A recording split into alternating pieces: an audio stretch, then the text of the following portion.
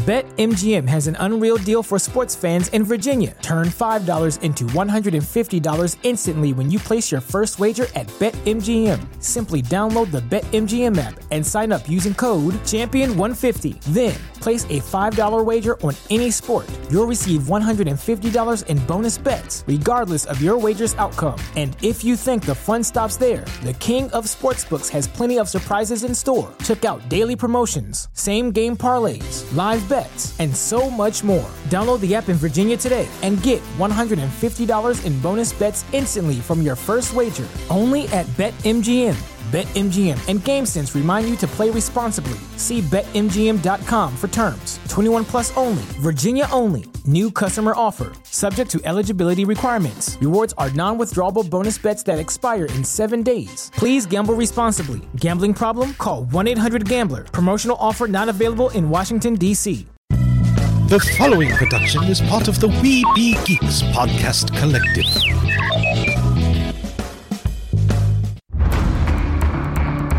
From days long ago, from uncharted regions of the universe, comes a legend.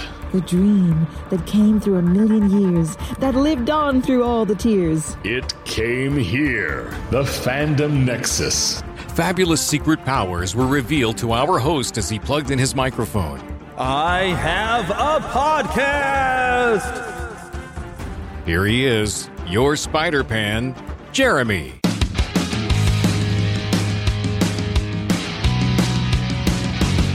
Yes, I am back. I thought I would be back a little sooner this week and have an extra bonus episode, but we'll just go with the regular time this week. But I do have some kind of a special episode as we kick off season 11 here at the Fandom Nexus, which is, really cool kind of thing. And I have a very special episode for you.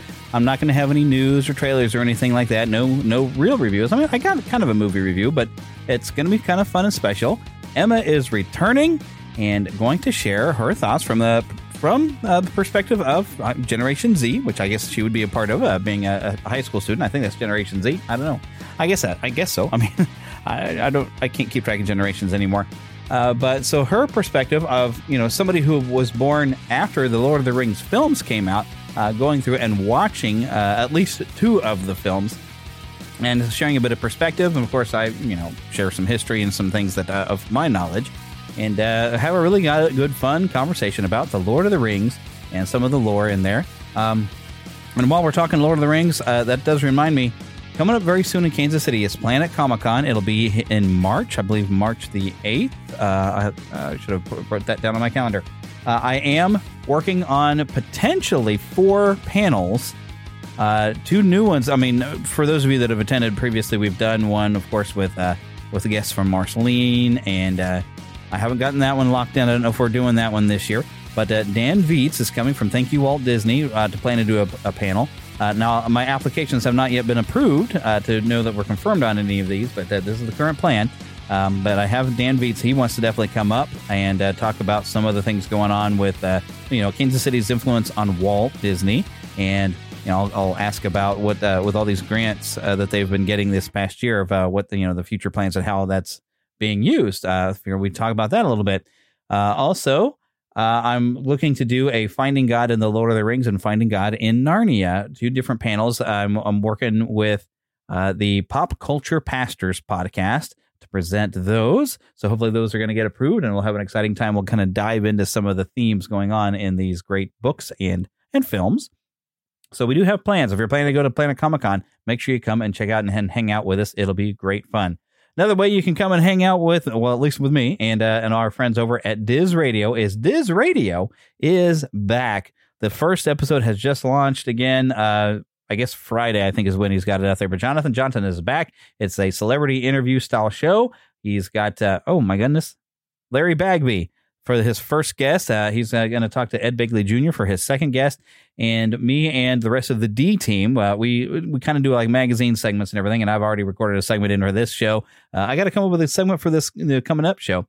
I've got a theme going on, and I'm going to talk about different Christmassy themed films over the next month, at least for on Diz Radio. So go and check that out. Listen to that Diz Radio as that show is back. And hopefully a few people are coming over here because they heard it on Diz Radio and they want to see what we're doing over here in the Fandom Nexus. So If you're new here, then hey, welcome.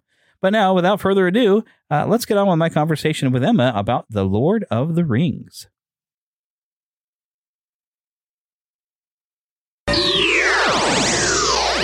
All right, so Emma is back. I am. Having gone through now the assignment of watching the Lord of the Rings trilogy. Yeah, it took me a minute. I kept forgetting. That and, you had schoolwork things. Yeah. That kind of happens. I understand that. I've been through school. Now I just work, and it's hard to even find time to do this. But I want to set this up for you, how much of an event this was when this came out. Because this was before you were born. Holy cow. Yeah. Because I'm old now.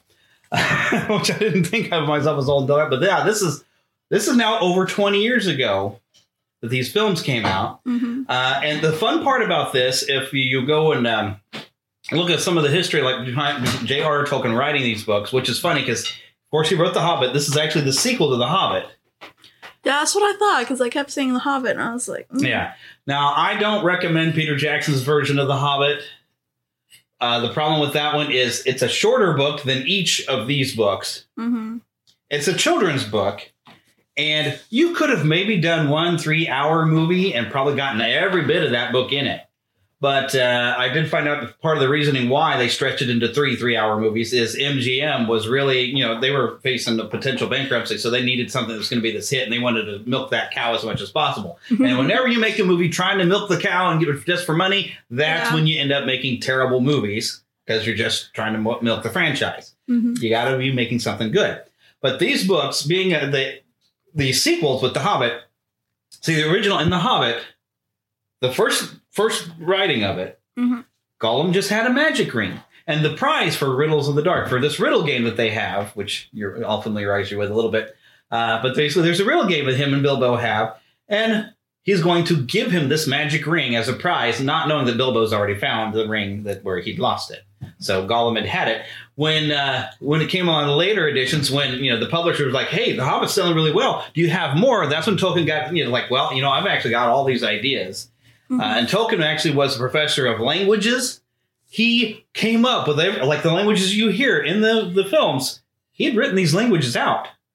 He has so many notes and so much writings that didn't really get published at the time, just trying to develop, for the Lord of the Rings. Now, what would frustrate him is he'd go and weekly meet with his best friend, C.S. Lewis. You're familiar with him? Chronicles of Narnia? Yes. C.S. Lewis, one of the greatest Christian apologists ever, which is another fun story. Tolkien, being a devout Catholic, when he first met C.S. Lewis and became friends with him, C.S. Lewis was a devout atheist. And I would love to have gotten in some of those conversations where they've been had, where eventually C.S. Lewis came to Christ and then became an apologist, because he, of course, knew how to make all the arguments for Christ, having been on the other side of things. So he wrote a lot of different stuff. And really, the Narnia books are almost parables. He's trying to introduce kids to Jesus in a different way. And I've even heard there's a really great radio theater version of it where Douglas Gresham, who was like the stepson of C.S. Lewis, said that he had gotten one time a letter from a child that said, I'm afraid I'm starting to love Aslan more than Jesus. And C.S. Lewis, in his reply, it said, well, everything you love about Aslan are attributes you'll find in Jesus. So just remember that everything you're seeing is Jesus. So it's what was fun about this.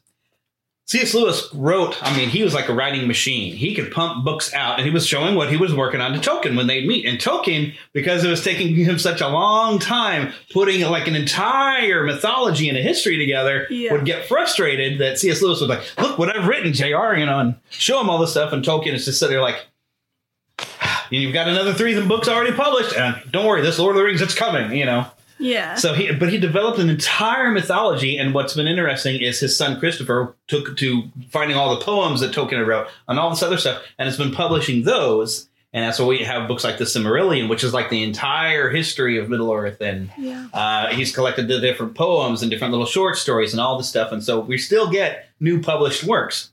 So it took a lot of effort putting in there. And when these books came out, it hit such a level of popularity that people were actually in subways writing "Frodo lives" and what's the word, graffiti on the wall. It really kind of took off, but no one thought that they could ever make a film of this. And there's been attempts. There's an animated one it's not bad. It's a little slow. They didn't quite capture enough. They tried to get to, through the Two Towers with one movie up through Fellowship of the Ring and the Two Towers. Excuse me. And then, of course, Rankin Bass actually had a lot more success doing a television version of The Hobbit, which I do recommend watching that one. It's very abridged, but it's fun. And also Gollum looks like a frog. But Rankin Bass, Rankin Bass is the ones that do the Rudolph, the Frosty the Snowman. They're famous for those, and really great animators. Also worked with a lot of animators from Japan, which is why you see some of their 80s work, like the Thundercats. Actually, they were working with some animators from Japan, which I actually found out this week. I've been listening to a podcast that covered The Hobbit of all things. That I'm sure you might be familiar with. The Studio Ghibli guy, Heather. Hayao Miyazaki. Yeah, Miyazaki actually worked with Rankin Bass on stuff like Thundercats and animation back in the day. And now, of course, he's gone off and he's very well known. And you've probably seen this. You like anime stuff, I think. You Studio Ghibli stuff? Yes. Yeah, I've watched some of their things. I know she's all big into it. And we've got a new one actually coming, which the trailer will have been in the show already. So, so it's been attempted to do. So now when we get around these movies to start happening, when Peter Jackson's going with this idea, New Line Cinema, I mean, they'd had some hits, but they're still kind of a smaller company at the time. I mean, they'd had, the Nightmare on Elm Street series kind of took off for them. They managed to make some Turtle movies, which started out good, and then slowly, by the time you get to the third one, it's what in the world did you guys do? Yeah. So they had some money, but they weren't big. So this was, they could have bankrupted themselves. It had this not worked, because this was making 3 movies. I think it took them over a year. I should have looked this up again to film them all in New Zealand. So when these were coming out, they had to make sure they were just the top. And you had mostly some somewhat known. I mean, Sean Astin, I think most of us knew him with the Goonies. Yes, I also wrote down he's also Sean. Yeah, he's also the guy from Bob. He's Bob from Stranger Things, and I loved him. Yeah, and that's why Heather has not watched anywhere past season 2. So he automatically he was my favorite character. Well, there's a lot of the reasons he was his favorite character, and we're going to definitely get into that. But so you have him, of course. I forgot the actor's name that playing Elrond, but he was known for the Matrix films. But he wasn't well known, so we've got a lot of unknown actors, except for John Rhys Davies. But John Rhys Davies has never been a starring character. He's mostly recognized, from the Indiana Jones films for playing Sala in at least 2 of those. So it really was a huge risk. Liv Tyler was a little bit untested. She'd done a few indie films. But you've really got a cast of a lot of unknowns, at least in the States. The what? Elijah Wood would have been known. Elijah Wood was not as famous, though.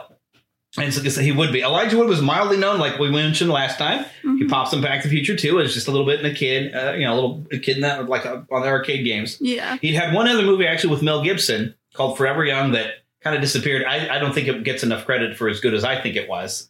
But he was in there he's in a movie with Mel Gibson. I mean, come on. But he's still a little kid. So this is him actually kind of growing up. And I think he was probably about 18 when they started shooting Lord of the Rings.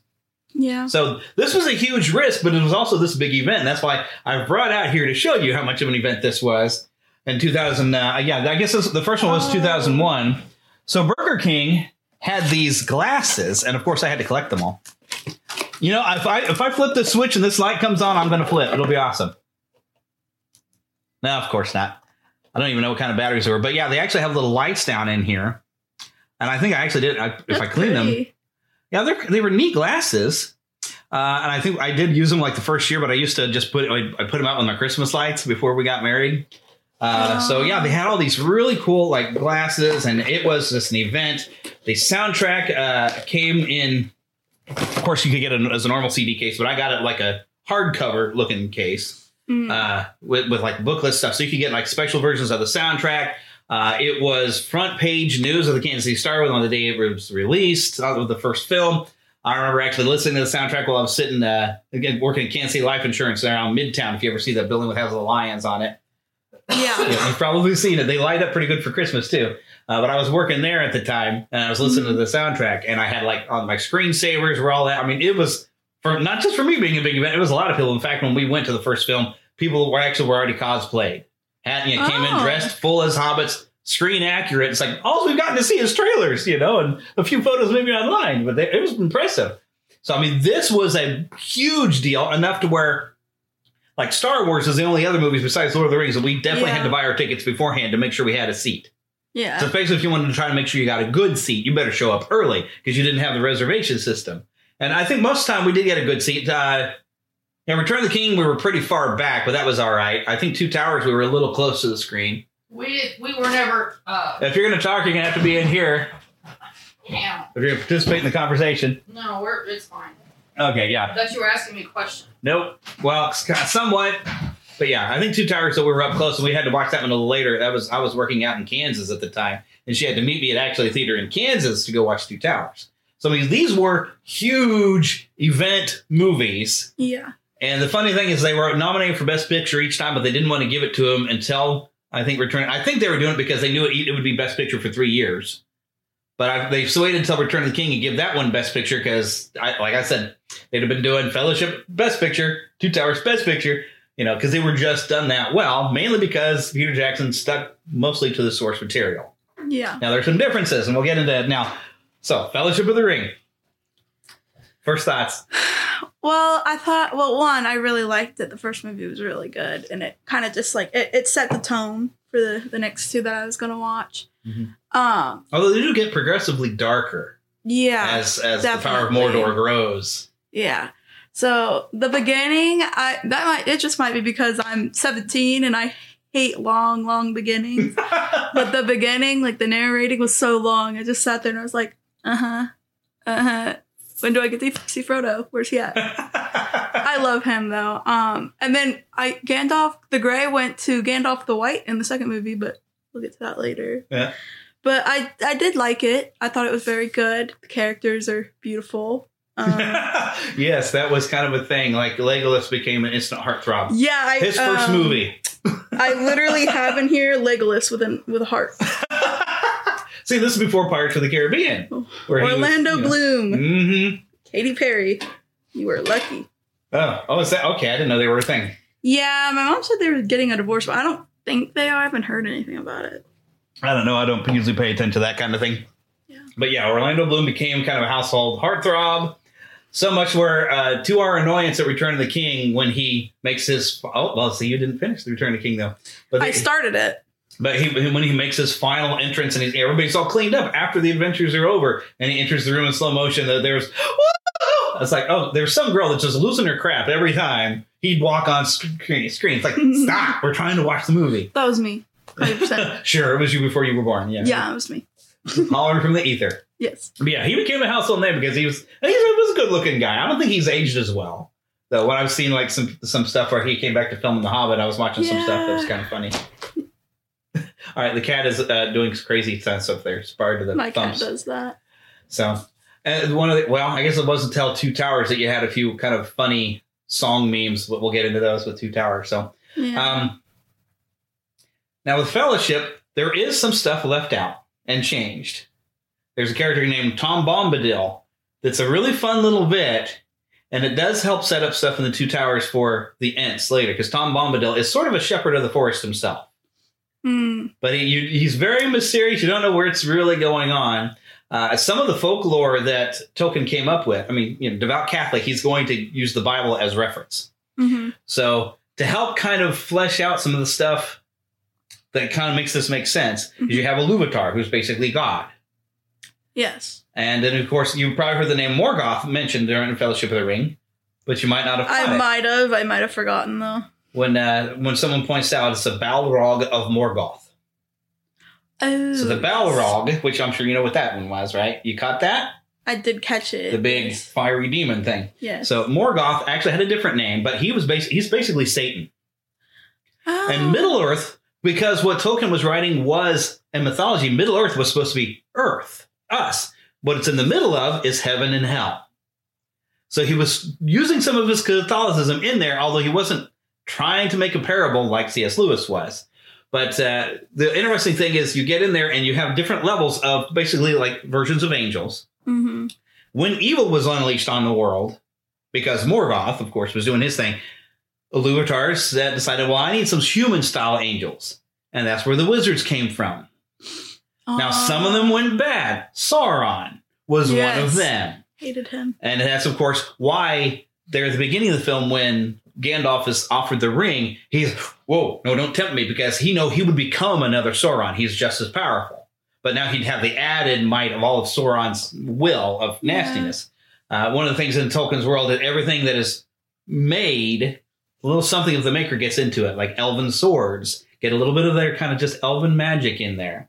And the rings, of course, you have all these rings of power that were made with all these different things. And of course, when Sauron makes his, he put, of course, as I said, his malice and his will to destroy all life was put into that ring. But it also has all of his power, which Tolkien never really explains why it makes you turn invisible when you put it on.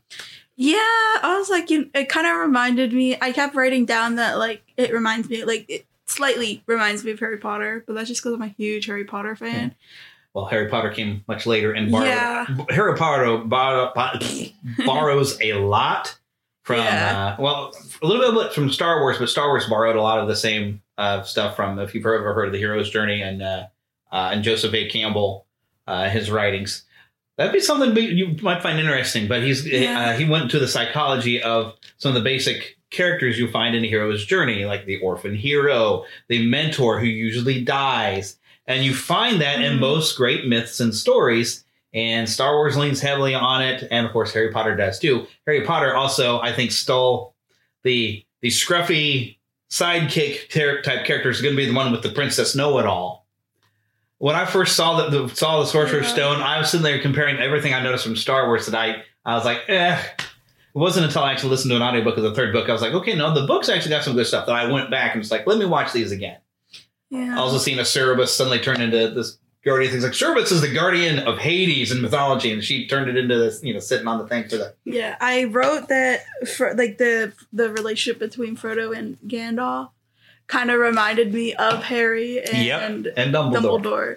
He's that mentor. Yeah. And what happens to Gandalf? He dies. I'm putting in quote. I was really sad leaving him on his own, and he will never see Gandalf again until the end.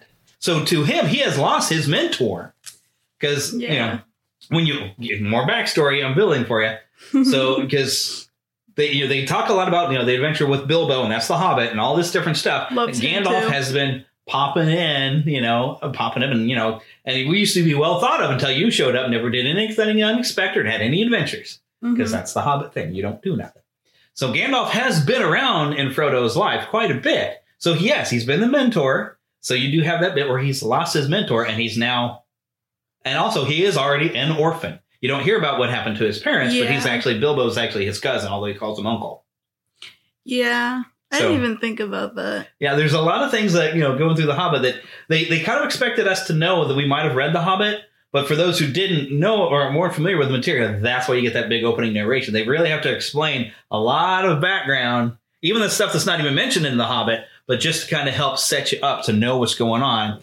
The book actually takes a lot longer to even get anywhere. And in fact, there's years between when Bilbo leaves and Gandalf finally comes back with after finishing his research and say, Frodo, that's the one ring.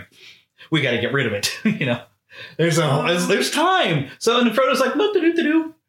So for the films, there's a sense of urgency. Now, did you notice though, is it more, I don't know, was it stressful? I mean, like that first half of the movie when they're being pursued mainly by the ring wraiths, there's like a different feel. Yes, that whole part, I remember like watching it. I was really intently watching it because I was like, And then when they're in the room and it looks like they're gonna kill them, and then they're in the other room, I was like, oh, interesting. I like the way they filmed it. It was really cool. Yeah, they really led to the illusion. I remember the name of the guy that they were with. It ends up being with Arwen or whatever the name is. He was known as Strider at the time. Mm-hmm. And what's funny is, we do that's Aragorn, but even here on these goblets, he was just labeled in the first movie. They were calling him Strider. Mm. That is yet another change from the books.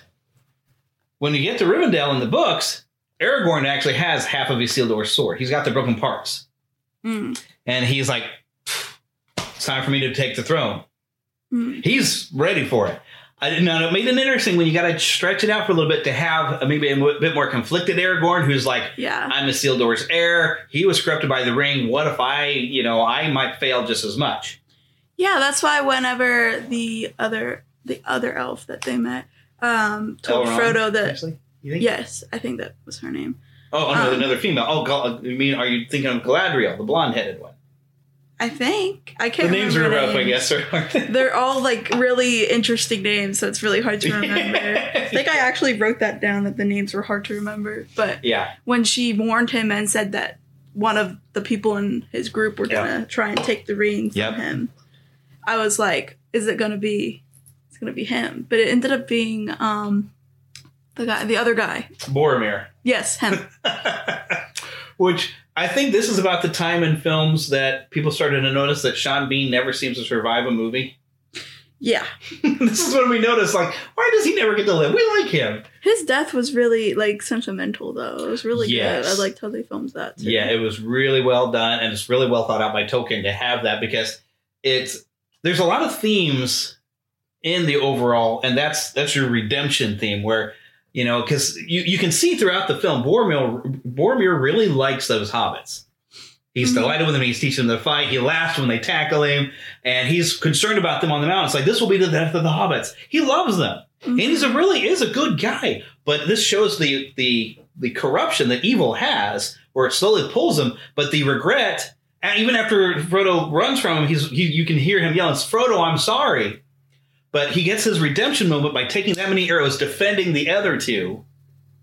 And I love to see the pile of bodies when he's finally fallen and the one's going to finish him off with the bow. You get that nice distant shot and you see the pile of bodies he's built up. How many orcs he killed while wounded. It's a great way.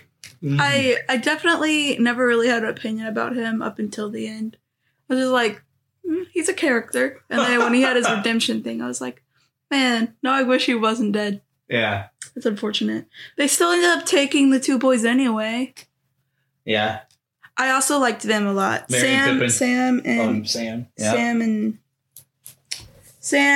then the other two that I got. Merry and Pippin. Yes. Peregrine and Meriadoc, but they go by Merry and Pippin, which is thankfully a lot easier. Yes, I adored them, especially when they were with the Ent, which is the big tree, right? Yes. Yes, Treebeard, the Ent. Yes, I loved that. I thought that was so cute because originally whenever he said that he was taking them to whoever and then it ended up being Gandalf, I was like... that they were going to go see Saruman. Yes. Now, that's the other... Well, okay, this is probably the most well-known... Well, other than Ian McKellen, because he'd been playing Magneto in the X-Men films, but Christopher Lee... who played Saruman, was very well known back in, I think at least the 70s, maybe the 60s. He had played Dracula in the Hammer films, and Hammer Studios made a lot of horror movies. He played the Dracula. Yes. He's good at playing villains. And he had such a great voice. The funny thing is, if you look up him, actually, he was singing with some sort of like metal band because he had that great deep voice. And even as an old guy, he was doing all this cool stuff. That's super cool. Yeah, he was really cool and did a lot of great stuff. Even had a great role in Gremlins 2. Gremlins. Did you see the first one, at least? Of Gremlins? Nope. I've never seen Gremlins. I've tried not to watch it because I don't like the way they look. They scare me a little bit. They're not scary the whole time. Because in my opinion, Gremlins, the first one is a Christmas movie. That might be on your list now, because of course you're not a little kid anymore. But I was a little kid. We didn't know that it was going to have some parts at the beginning that were scary, but then it turns ridiculously funny. It's actually a very funny movie. It just got it's what I call probably one of the first horror comedies, at least that I'd ever saw, where it's got some scary elements, but it's actually pretty funny. Yeah. But you have this turning point because it starts out cute, horror, comedy, a little bit of horror at the end. But it's mainly a comedy. You probably would like it if you just... Well, we might put that on the list for something for you. But anyways. So, yeah, Christopher Lee, he's in the second one as this scientist and everything. And he has this great line. It's like, there are some things men are not meant to splice. Because he's doing this weird... They're making fun of a lot of stuff in the second one. Even making fun of themselves. And he's like supposed to be genetically splicing stuff. But that's funny. So Christopher Lee's got a lot of great appearances. And he had such a great voice. So the nice thing is, in the movie, you get to see Gandalf going to the tower to see Saruman. In the books, you don't know what's happened. Why is Gandalf not here? He was going to meet us. So it adds that little bit of tension that they don't know. And Gandalf tells them when they get to Rivendell. But Peter Jackson did us a favor and let us see things happening and showed us, instead of weighing it down with, okay, now we're going to talk about what just happened and then get the story later. He goes ahead and lets you experience the story. So that was actually kind of a benefit, but I still recommend reading the books because they're amazing. Yeah. There's a lot of songs and poems and stuff that are just really cool. And they tell backstories. There's even a bit of the extended where at one point they were Strider at the time. He's kind of keeping watch one thing, and he's singing this song in Elvish. And Frodo knows a little bit of Elvish at this point. So he knew, he's like, so this woman of who you speak, who was she? And he says, well, it's the Lady of Luthien. It's the whole story of Beren and Luthien, which was a mortal man and an elfish woman that fell in love. And it says, well, how does it end? She died. Because the elves are immortal and are not supposed to die. But they, of course, they can be killed. But like the elves were like the perfected beings that Iluvatar wanted to make. Which is some of the interesting stuff is that gets into the history of, you might have noticed in the Two Towers, that, wow, my brain just went. What's her name, Heather? Who? The blonde. Galadriel? No, and the Two Towers. Because she recognizes Aragorn as being one of the Dunedain Rangers. And now... Galadriel's the only blonde one that I can... No, and... Okay. And I don't know why her name just escapes me. All of the names are so complicated. The human. Yes. We're talking humans here. Because I'm trying to explain Dunedain Rangers, but the Dunedain... The reason, they became Rangers after, the kind of the fall of Gondor. Gondor, of course, being under a steward. The line of kings was half-elven. So they were blessed with the long life of the elves. Now, Elrond himself, however, also is half-elf, and so is Arwen. But you get the choice to be immortal as an elf or to live a mortal life, which is why it's very significant that Arwen chooses a mortal life. She's going to outlive Aragorn. Éowyn, yes. Éowyn's the one who, we'll get to her in a bit. But so Arwen actually making that choose it's interesting because they're really restarting the line of Gondor with the long life and the longevity that the kings are supposed to have in Gondor. So it's very kind of important that that Aragorn is part elf. It's still in his bloodline somewhere. Yeah. So that's what the Dunedain Rings. So there's a lot of complicated stuff going on. And so him talking, of course, about, in the extended and in the book, the Lady of Luthien is she's an elf that died. And it's in his mind, Arwen will die now because of me. Mm-hmm. So it adds some weight to everything. So if you get a chance to watch the extended, definitely, it's so good. Yeah, I'll definitely try and find some time to do that.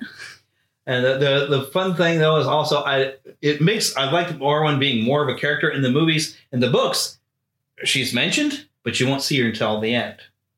It is not her that comes along in the books to bring Frodo because being through World War I, Tolkien and C.S. Lewis both, they really had issues with, putting women in the battle line was just, they didn't want to do that. They didn't want to have them involved in this other thing until, of course, Éowyn does get her moment, which I don't want to spoil for you because you may not have gotten there.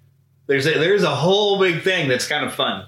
So Éowyn does get her moment. In the third movie, yes. Yeah, I started, I'm probably like 5-10 minutes into it. Oh, wow. So there's so much Return of the King. Wow, that you don't know. Yeah, I think at that point I had already binge watched the first two. Oh, and so I needed to take a break.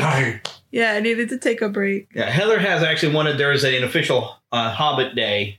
That's really? September 26th, is it? There's a Tolkien week. There's a whole week that leads up to Hobbit Day. It's one of the last weeks in September. Yeah. It's about the time that they leave the Shire, and so she's thought it would be fun one day to watch all 3 extended movies an entire day. I'm like, I don't think I can want to sit still that long because the extended is 3.5, and then 4 hours. So I mean, there's like a whole half hour more content. Why they call the extended version? Yeah, but it adds a lot more of the book and some fun little scenes, and even some stuff that's really funny that we quote that's not in the movie. Like, what do they eat when they can't get Hobbit? The extended is a funny little bit, but without watching it, you don't get the joke. Yeah, I liked all the characters. I liked the height differences with all of them. It was really interesting. Camera tricks, right? Lots of camera tricks. Because I remember seeing the hobbits in front of just the regular. People or whatever. And I'm just like, why are they so tiny? They're about the size of my sister. My sister could be friends with them. And then they had, was he a dwarf? A dwarf, right? Yep. Gimli's a dwarf. He's just a little taller than they are. I love him. He's so funny. He was making me laugh the whole time. Him and Legolas, they were bickering a lot. And it was I think it was those two. They kept bickering.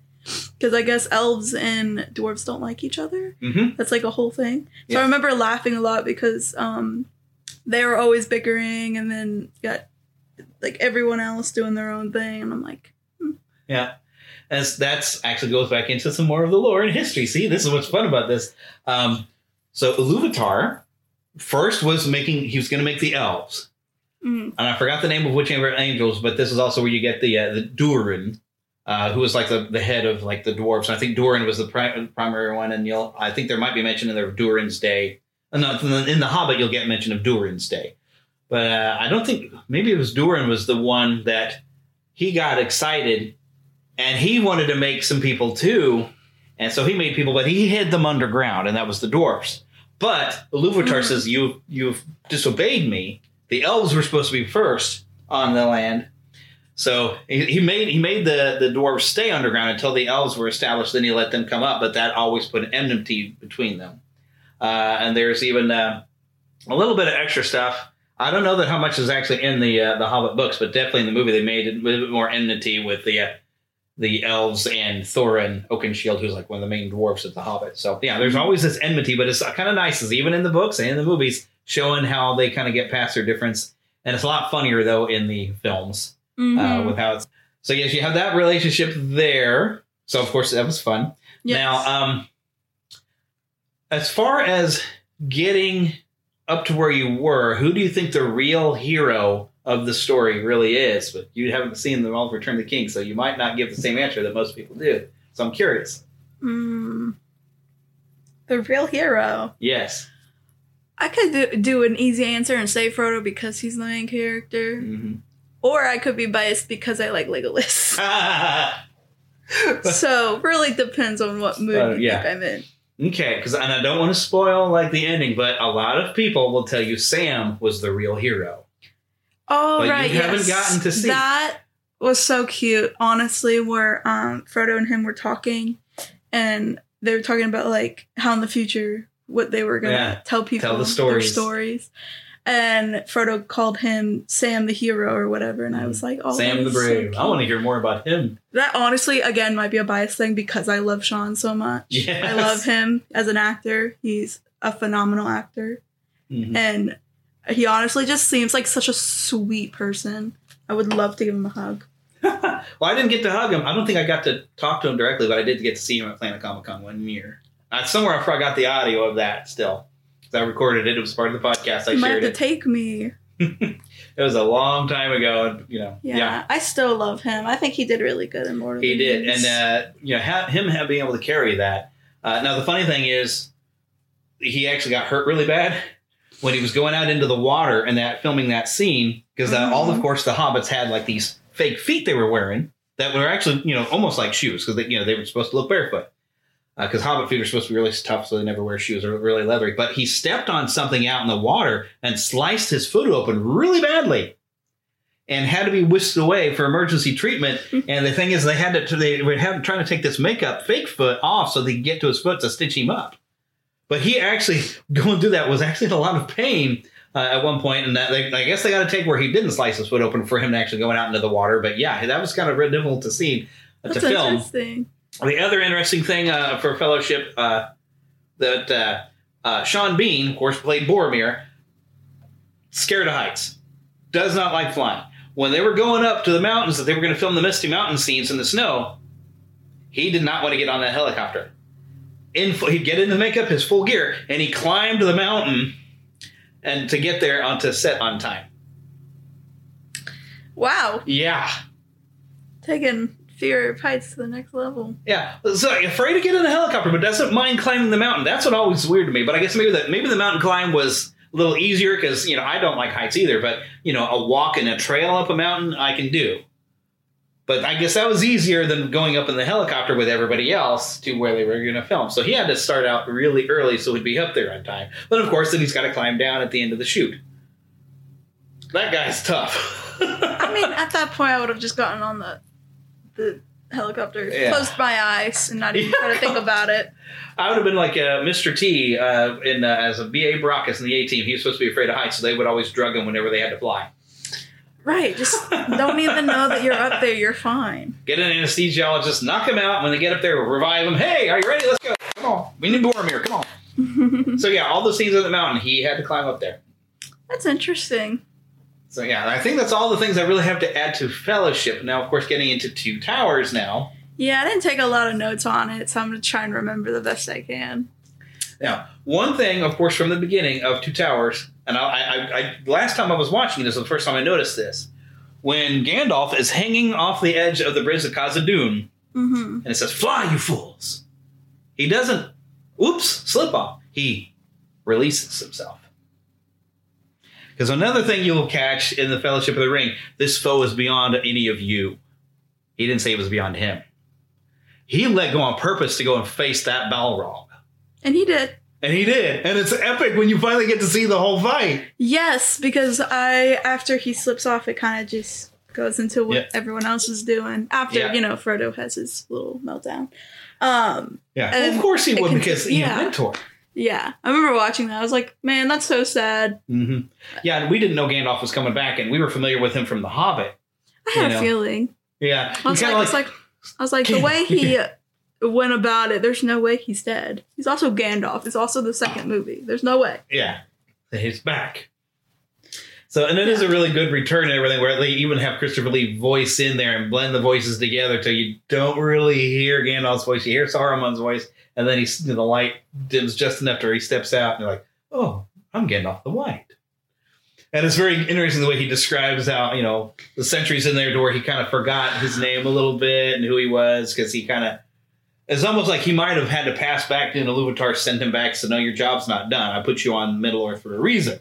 So who knows what all happened on there. But yeah, I love the opening of that, of getting to have the mountains, going through the mountains and hearing the sounds of the scene and then picking up right there. Yes, it was definitely really good. I liked that part.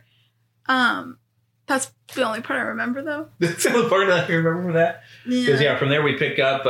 now, the interesting thing is the books are... Each book... And originally, Tolkien gave them the entire Lord of the Rings as one book. And the publisher says, we need to break this down. And it could have potentially been broken into 6 books. Because the first book, Fellowship, is everything up to Rivendell and then everything after Rivendell. And it's called Book 1, and then let's see Book 2. Of course, Two Towers then is Book 3 and Book 4. And the first part of the Two Towers is strictly sticking around with what remains of the Fellowship and going trying to get Merry and Pippin back, and then going to Helm's Deep and all that. It's the first half of the book. Second half, finally, we jump back to whatever Frodo and Sam are doing. So it is kind of nice. The movie decided, let's just try to put that in chronological order for you. Yeah. Because it is, the first time reading it, I was like, well, what are Frodo and Sam doing? Did we ever come back over? And then I realized, I had to look ahead and say, oh, okay, so we won't pick up with them until the second half of this thing. Yeah, their friendship is so cute. Just throughout the whole thing, that it just kind of continued, and they still, had their little fights and whatever. So, yeah. Interesting. And especially, them having that conflict because Gollum joined them. Yeah. And Frodo was like, well, maybe we should trust him. And then they did, and he went and has with Gollum trying to go back and forth between being good and evil because he liked Frodo. Yeah, Gollum's a very interesting character. Yeah, I wouldn't consider him evil. I mean, I'm sure he has his moment in the last movie. It's leading up to it. Gollum is a story of the corruption of evil and the ability for redemption. Now, the thing is, I won't tell you if Gollum actually hits his redemption, because you have a redemption in Boromir. Gollum is a different story. And you kind of get a little bit at the beginning of Return of the King of the years he spent living below the Misty Mountains. The only person to talk to was himself, which is where he started getting that split of where that Smeagol half of his brain. The beginning of the last one, though. Yeah, well, she's seen the beginning of the last one, so she's seen how Smeagol became corrupted by the ring. Yeah, and the Gollum personality, which is basically the will of the ring, that Sauron killed part. His brother. Actually, they're supposed to be like cousins. Oh, I thought it was his brother. But it was really his best friend cousin and everything. Because they're a type of hobbit. They're halflings themselves, and because they keep so much of themselves. There's a little bit of interbreeding, which is why it's kind of funny. You have the little things when Pippin is talking to the people at the bar and really saying too much. Oh yes, I'm ready to him on he's half Tug on his mother's side and all this stuff. And all this stuff because they're all interrelated. Because they it's kind of weird, but yeah, most of the hobbits are related. So so his best friend is actually Smeagol's cousin. So. Yeah, it's fantasy, but yet it's also supposed to be a mythology of our own world from what Tolkien was doing. But yeah, it's basically pure sword and sorcery fantasy. There's a lot of depth really to Gollum. And did you really kind of listen to that song at the end of the Two Towers? Can't remember the song. Gollum's song. The lyrics. They're sad, but they're scary. Because it's talking about, well, no one was ever there for me like your friend is. Like, I've never had any friends. I don't remember having any friends. And because it's like, it's this sad life that he remembers that he had because of the corruption of the ring. And then like, oh, well, I thought you were my friend, but you're a liar. The thieves. Yeah. And at that turn, it's like, when it's the end, you'll face your end alone.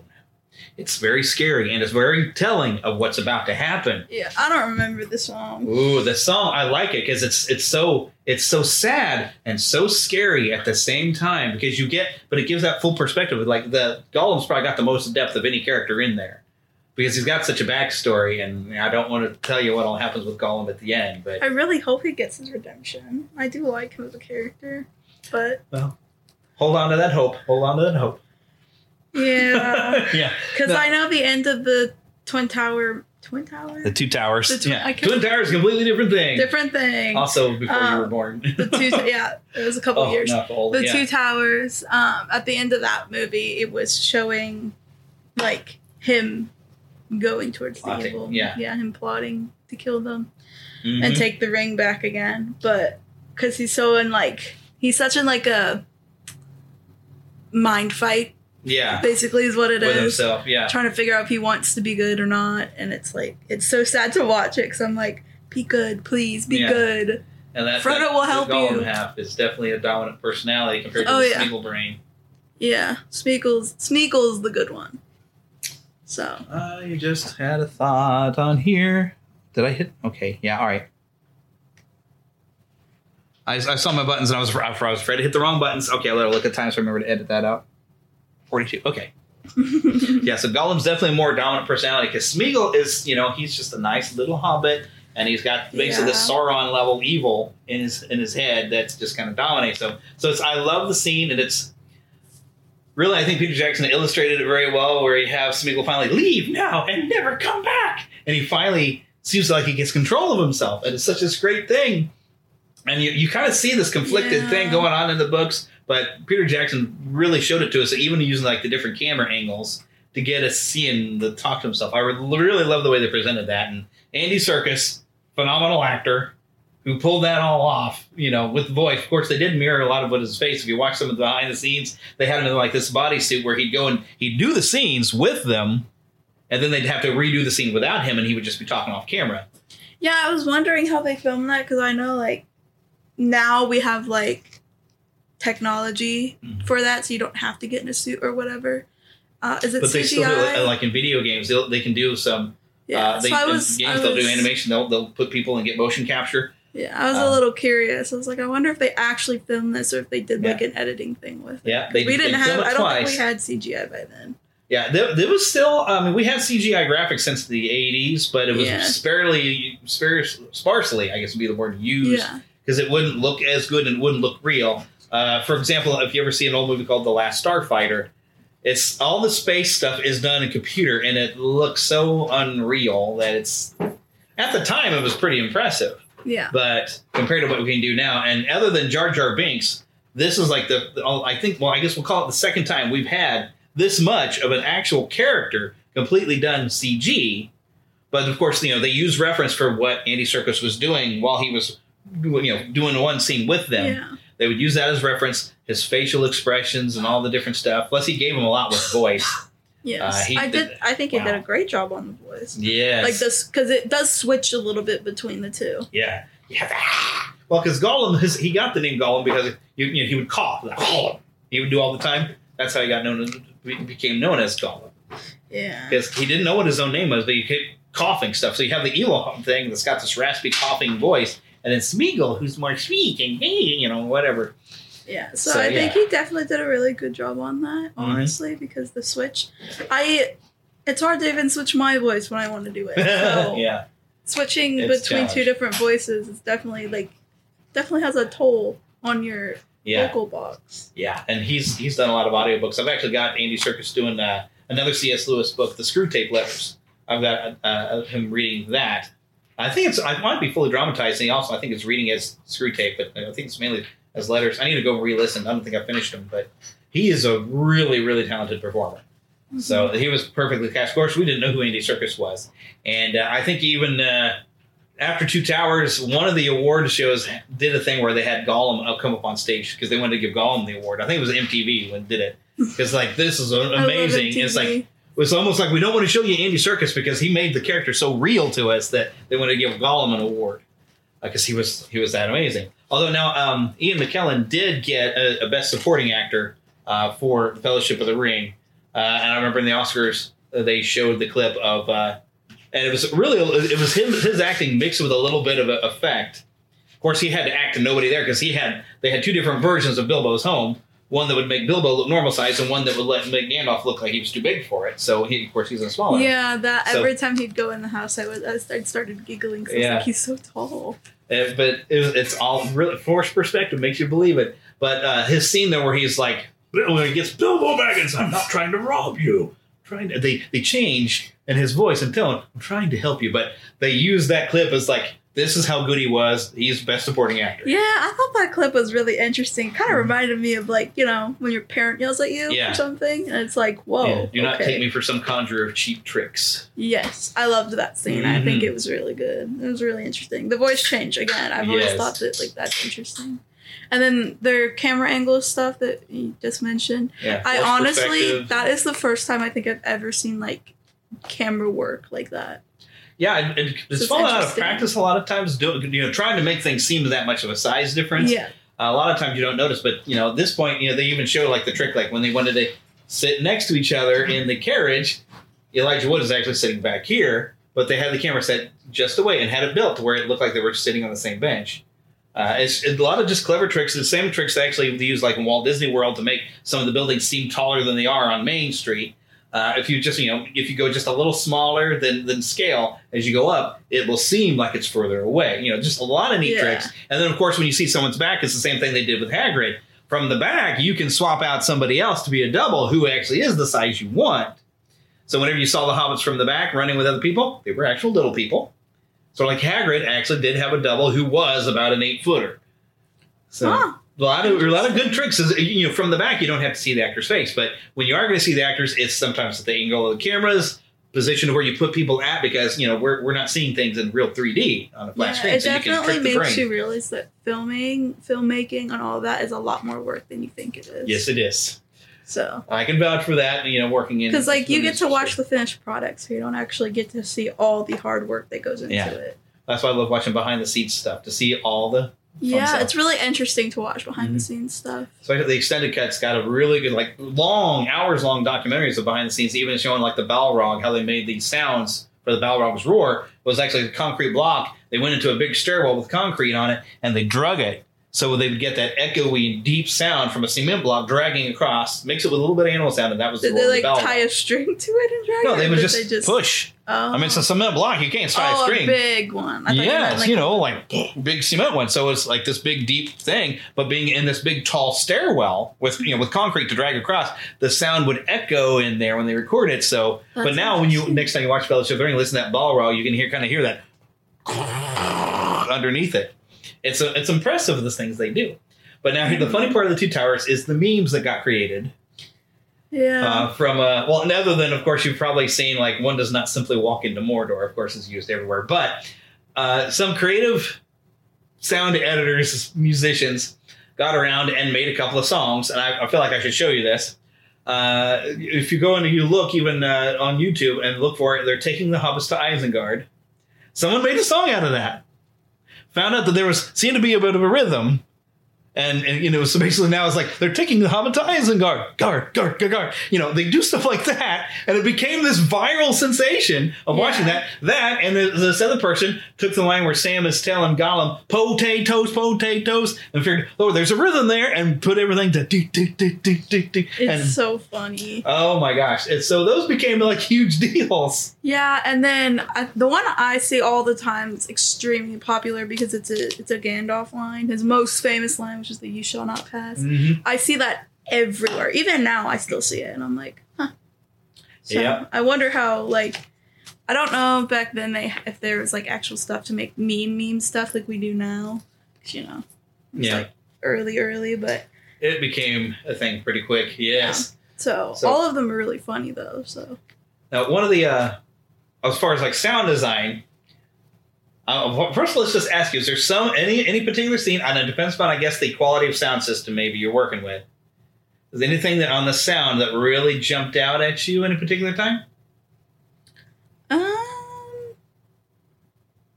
Not really, no. Okay, that's the benefit of seeing it in the theater, because that's where we mainly notice. But when they're outside Helm's Deep, and nothing started happening, and that rain starts to fall, and everybody kind of noticed the rain on the helmets of the orcs. The way it would the subtle sound that would fill the theater. And I can't quite recreate it. My back speakers over there don't work so well. But every time we watch that, we always feel like, the sound of rain on orc helmets. For some reason, it was kind of mind-blowing, especially in the theater, because it was just all around you. But the sound design was like amazing. Yeah. Just because it's just such a little thing, but it just like stood out. And it made the army of orcs feel grand because it was just surrounding you with the sound of rain hitting their helmets as the camera pans through them. You just felt like you were surrounded. It was amazing. So that's the only other major sound thing I think, other than the stuff they come up with, the sound that certain creatures would make, stuff like that. But so how cute did you think Eowyn and Aragorn were? I literally wrote something down for it. I said that like their love. The relationship is just something that you would want to have for yourself. It's so cute and so like pure, I guess. I'm so one-sided. Yeah. Yeah, unfortunately. But there's a happy ending. Although to really get the happy payoff for that, you might want to have to watch the extended version of Return of the King. Because they cut some stuff out that's in the book. So, but it's back in the extended cut, and you kind of see it. And those of us that read the book were like, "Oh, we know."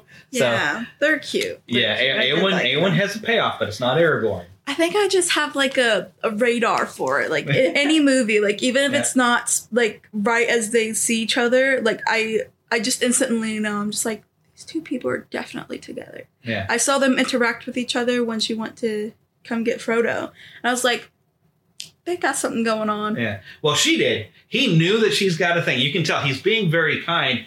And that the interesting thing is they added a lot of Arwen stuff to have where they had the doubt of him and Arwen being able to be together, so they can make it seem like something's going on or could happen. Yeah. Just to kind of give you that hope. But in the books, there's him and Arwen. There's no doubt.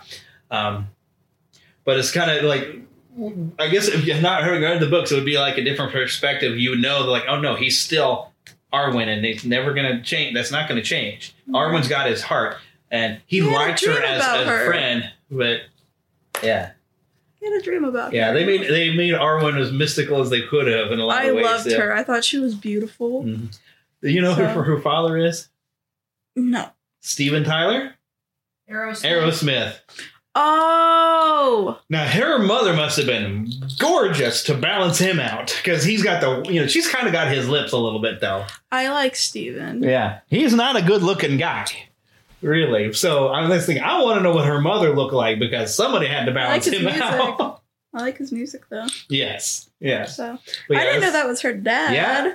That's his daughter. My mom might find that interesting. But you can see, she's got the same blue eyes and dark hair. She's kind of got his lips a little bit when she talks. You see it a little bit. She looked familiar when she popped up on screen, but I don't know if that was just like, I've seen so many female actresses. So I think it's been a while since I've seen her pop up in anything. She's I think she's went and had a family and stuff and kind of settled. It happens.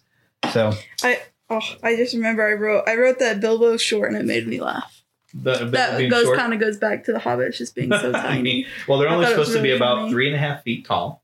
Dwarves range about 4 foot tall. They're the size of my sister. My tiny. Sister's a hobbit. Yeah. For now. Maybe she'll stay a hobbit the rest of her life. It could It'd be kind of funny. So, I used to be one. How much did you what did you get out, or did you notice what was going on? Really, how I want to get into this? The being of course, I guess this Catholic background, they're a little bit bigger into what's the word I'm looking for? They've even made a movie called it. That was the scariest movie ever, apparently, and I've never watched it. Wow, exorcisms. Yeah, basically an exorcism that you get there. Any thoughts on that scene there with not Denethor? Denethor is the steward. King Theoden. That whole scene there. Is that from the second movie? Yeah, we're in Two Towers at this point. I should have gone in order with getting thoughts. I'm trying to remember if I remember. Well, okay, so that's a great scene because it's really bad because I did watch the second movie. I just didn't take notes on it that time. And I love how Gandalf presents himself when they're taking their weapons away. They're going into the halls of Rohan, and he says, "Well, you wouldn't take an old man away from staff," and he's still wearing the gray cloak over, hiding how he's more powerful than he was even before. So, because he's known throughout the world as the Gray Rider and all these different nicknames they have for him, which you'll find in the book because he's been around since the beginning. Yeah, but when he comes in, and I love when he reveals himself and just almost glows, and he casts Saruman out of King Theoden in a very much exorcism manner. Oh, right. I remember the scene now a little bit. So there's no big impact on that whole thing. It's a great scene, the whole thing, especially with all his guys coming in and Aragorn and Gimli. I would have taken notes. I would have probably had something to say, but remembering the scene as best as I could, I definitely didn't. I think it again, just because I'm 17, I really don't get references sometimes. But I didn't really see the Conjuring reference. Wow, Conjuring! I do like those movies.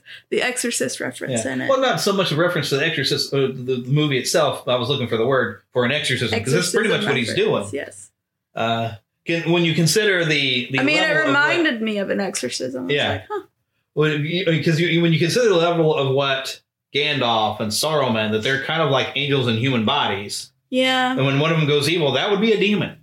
Yes. So really, Saruman kind of possessing Theoden, it's an exorcism. Yeah, I guess that it kind of reminded me a little bit of the whole story about. I think it's Lucifer, the fallen angel. Yes. Lucifer, that he used to be an angel or whatever. Yeah. It reminded me of that story a little bit. And then I don't know in that moment what I thought of Gandalf, but I know that the moment that scene happened, I was like, that reminds me of the story of Lucifer a little bit. Which Lucifer would be more Morgoth, which you hear him mentioned, but you won't see him. Yeah. Yeah. There's another fun bit. There was Wormtongue, which I forgot Grima, what his actual last name, and he became known as Wormtongue because his words are he's almost got Saruman's power in him to be able to kind of spell cast, and he's the one who kind of been putting all the lies in Theoden's head and keeping him under Saruman's spell. All right, him. That actor there. Of course, now the first movie he did was a movie called One Flew Over the Cuckoo's Nest with Jack Nicholson.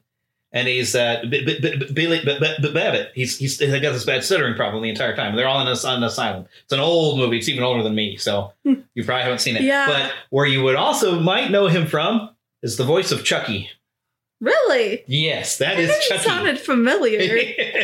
He always plays villains, except for when he was Billy Babbitt. Yeah, I did some research on him because he looked like another actor that I really like.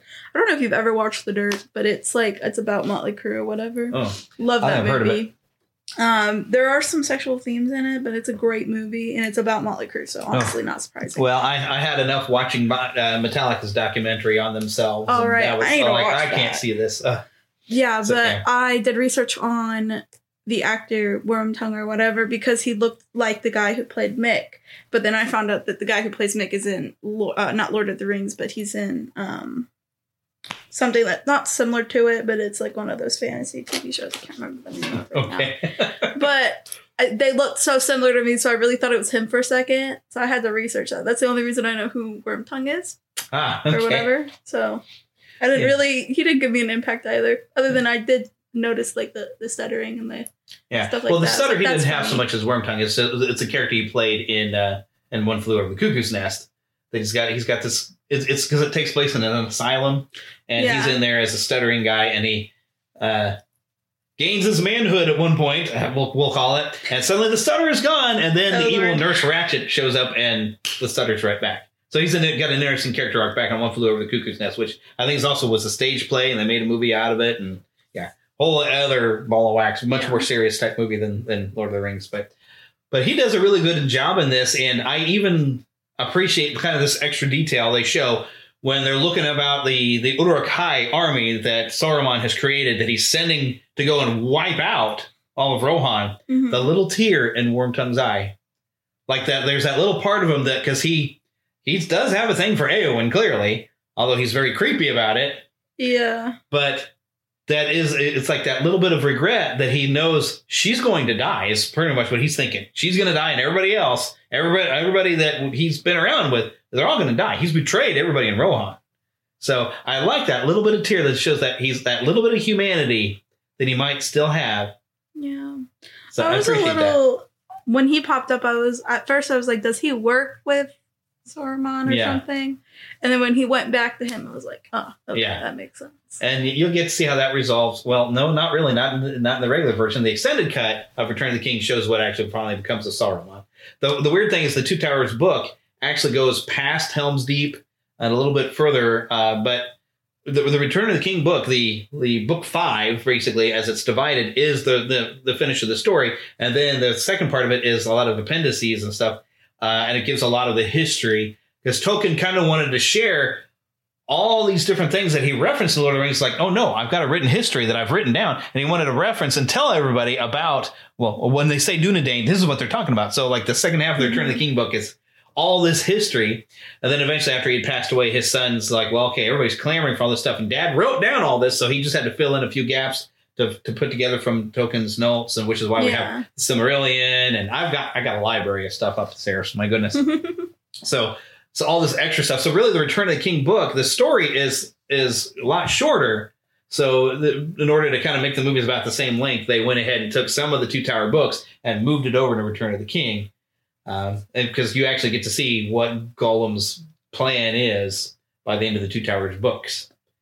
And then he does have a very important role that's very, very nice there in the Fellowship of the Ring, where Gandalf does tell Frodo that said, well, it was pity that stopped Bilbo from killing him.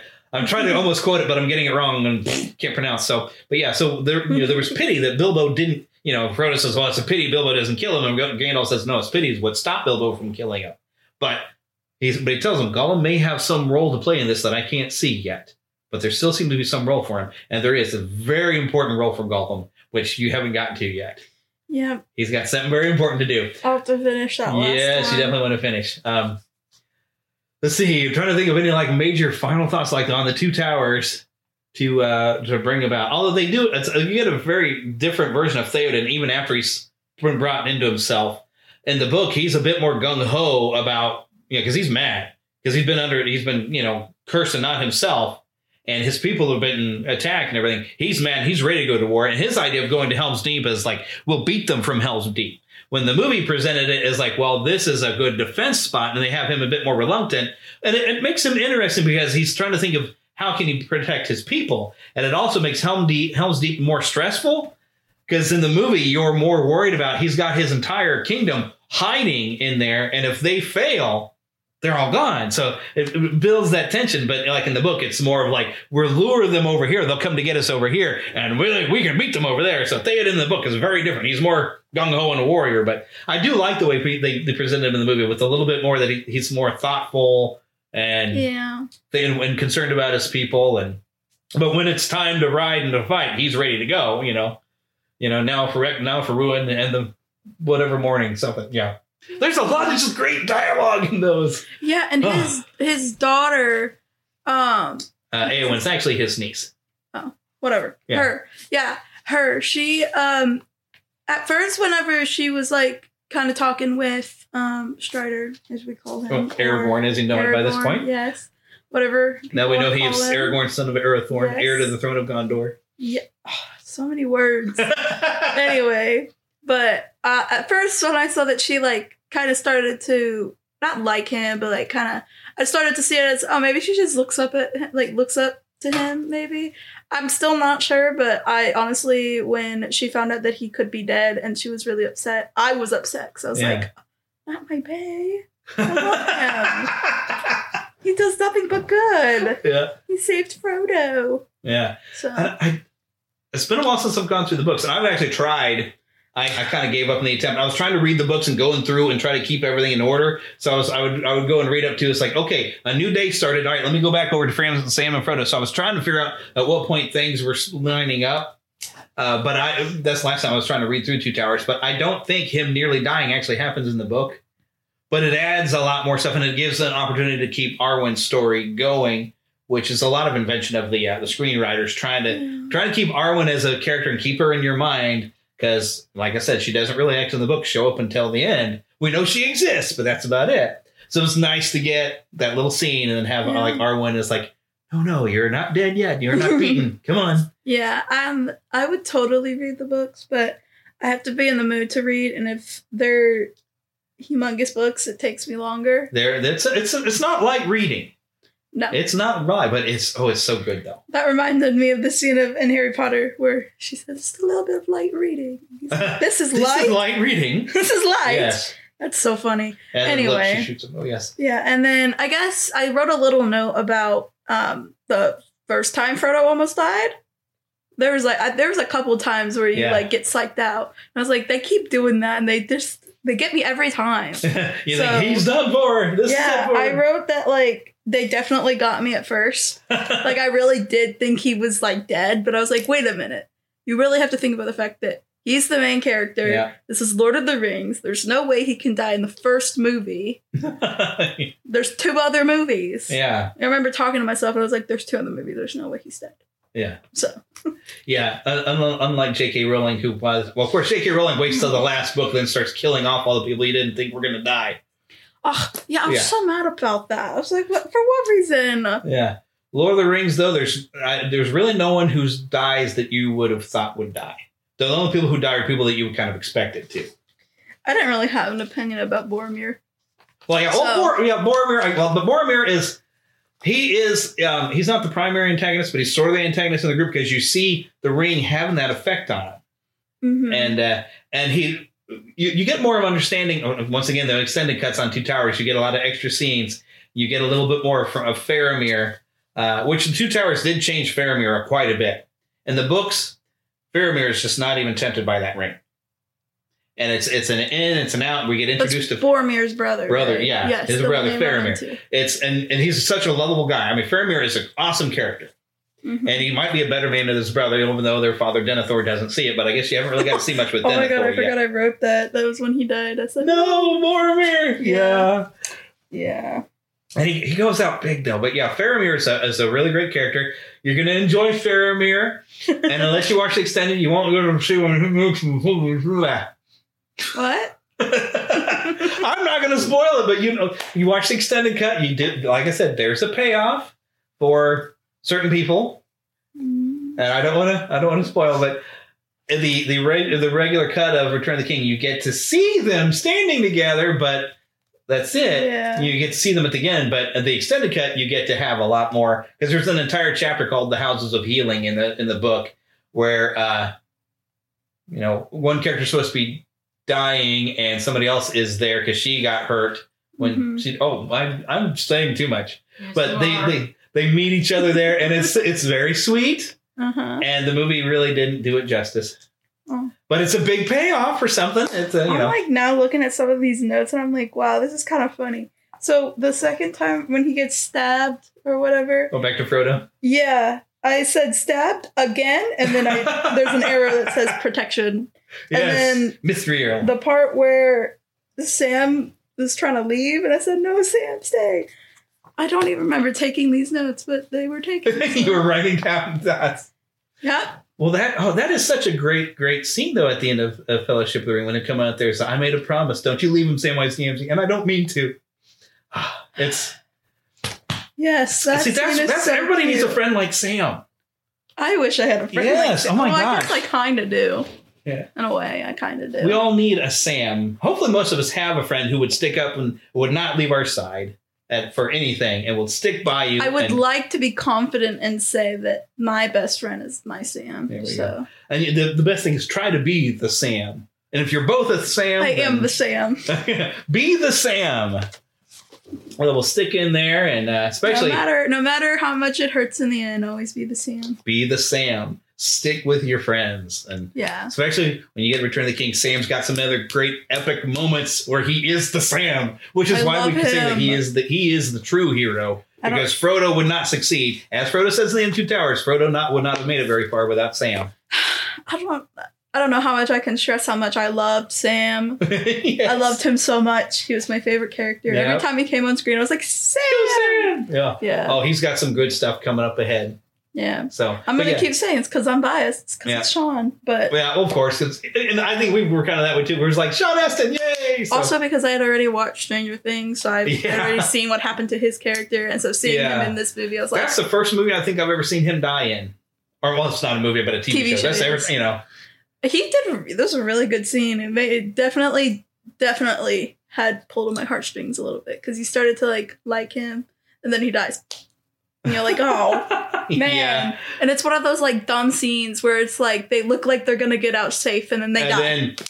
That's why Heather has not watched Beyond that because she was so upset when they did that. That broke me. That was the end of it. Yes. Even though it's been a great series since then. If there was any other character, I would have been okay. Yeah.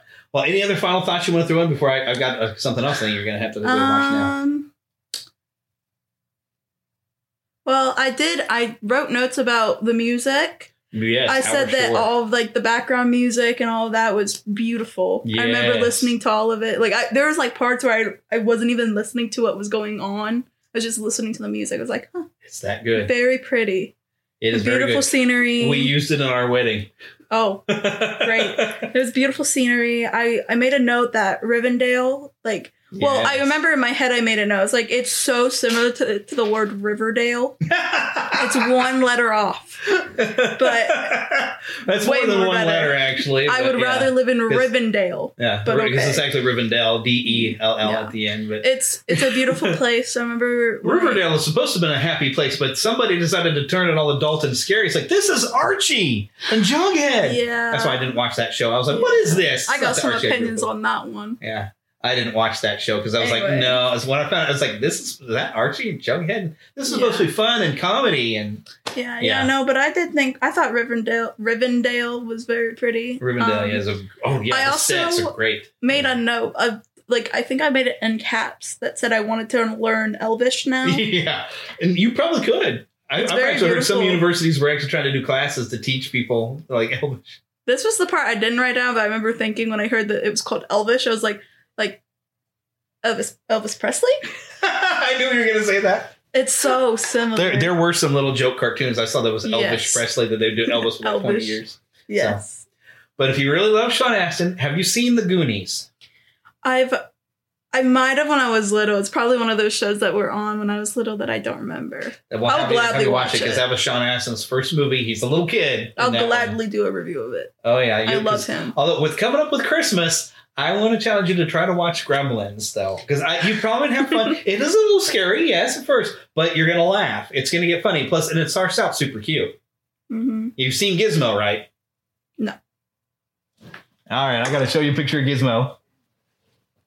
Because it starts out and this is what fooled my mom and my brother and I, because we'd been seeing ads for Gremlins, and it was a Spielberg, but they were really mysterious about what was going on. And then Hardee's started posting up little pictures of Gizmo. And we're like, oh, this looks like a cute movie. Man. We want to go. We had no idea that it was going to turn scary for a little bit. Let's see if I can get a good picture of Gizmo. Gizmo. That's such a cute little name. Gizmo. Next time I get a pet. Gizmo. He's a mogwai. Oh, Isn't he adorable? Gizmo. I've seen pictures of him. I just never knew what his name was. Yeah. That's actually something I still want for Christmas. Something, Heather, that's an idea, is that little dancing gizmo I keep seeing in at Target. They've had them out for years. I still haven't gotten one for myself. There's an idea. I'm going to name my next pet that, Gizmo. Gizmo, It's such a cute little name. There's a lot of dogs named Gizmo. Yeah, little dogs. Especially if the dogs have little pointy ears. I like cats. Yeah, well, aim for Gremlins next. And then definitely you're going to have to watch The Goonies, because if you love Sean Astin, you'll love The Goonies, because he's the main kid in that one. And then there's another one I still need to watch. I haven't seen all of it, but there's a movie. Rudy is what really cemented him after The Goonies. Which was actually based off a true story where he's this kid at Notre Dame he sits the bench on the football team at Notre Dame, and he wants to play. And finally, my mom's been there. Finally, he got a chance to play. It's a true story of a guy, but like the end, it's like everybody cheers for him, even though it's like it's a meaningless play. But he finally gets to go play in a game at Notre Dame, and everybody's just cheering for Rudy. The ending will make you cry. It is that good when he finally. But I've seen like the second half of Rudy, but that might be something I need to sit and watch. I think I actually own a copy on digital, but that was between. I mean, Sean Astin. I listened to his audiobook of his biography. He calls himself a journeyman actor because he's just looking for work constantly. He doesn't care. He just wants to work. So he's done a lot of different movies that nobody's ever heard of. But the major ones he's remembered for before Lord of the Rings was The Goonies and then Rudy. Yeah, I can definitely die happy if I get to meet Sean. Oh, yeah. Well, if he ever comes back to Kansas City, I just want to tell him that he's just an amazing actor. Yeah. I love him. He's always, every time I see him in anything, he always pulls on my heartstrings. Every time. Tuggy. Unintentionally. Tuggy. Yes. Did you see him, though, in an episode of Monk where he's the killer, though? No. I've seen him in Goonies, like pictures and stuff. Pictures, yeah. And you'll love that. If you like Indiana Jones movies, you'll love the Goonies, too. It's a lot of fun. It's like Indiana Jones with kids. Is there just one Goonies movie, or is there two? Just one. Everybody's always wanted to get a second one, and there's been talk for years, but I think we're getting close to something actually finally happening. Yeah. Especially now that Ki-Hai Kwan, did I say his name right? Yeah, is back. Who he was Short Round in Temple of Doom. He also plays this character called Data in the Goonies. Mm-hmm. And I've even seen where they had a little fun. His character in the Loki season 2 was actually wearing a belt that's supposed to look like Data's belt. Data had Loki. In the Loki series 2, Ki-Hai Kwan, he's in the Goonies as Data. He's in that. He really made his comeback with Everything Everywhere All at Once or something like that. Oh, I need to look at that movie. I was watching the Oscars last year when they were giving those out, and I was like, obviously I hadn't watched the movie yet because it hadn't been a long time since it came out. So I was watching the Oscars, and I was like, they won so many Oscars. Yeah. So I was like, that is like a definite that I should watch it. And I've seen trailers. I think I'm going to end up watching it eventually, but I have it earned an R rating big time from some clips that I've seen, because it's got some stuff like, whoa, it's a bit much at times, so be warned. Yeah. So, but I guess that'll wrap up our discussion on Lord of the Rings, and then so next time watch Gremlins, and then after that you watch the Goonies, and you'll love the Goonies. You'll probably, I think you're going to enjoy the Gremlins too. Well, there's two of them, right? Yeah, there's two Gremlins movies, but just watch the first one. You said it was the first one. The first one takes place at Christmas, and Gizmo is actually a Christmas present. So Christmas is what launches the entire story. So that's why I call it a Christmas movie. And so I got to pull it out for Christmas too. Yeah. All right, but I'm going to wrap that up right about there.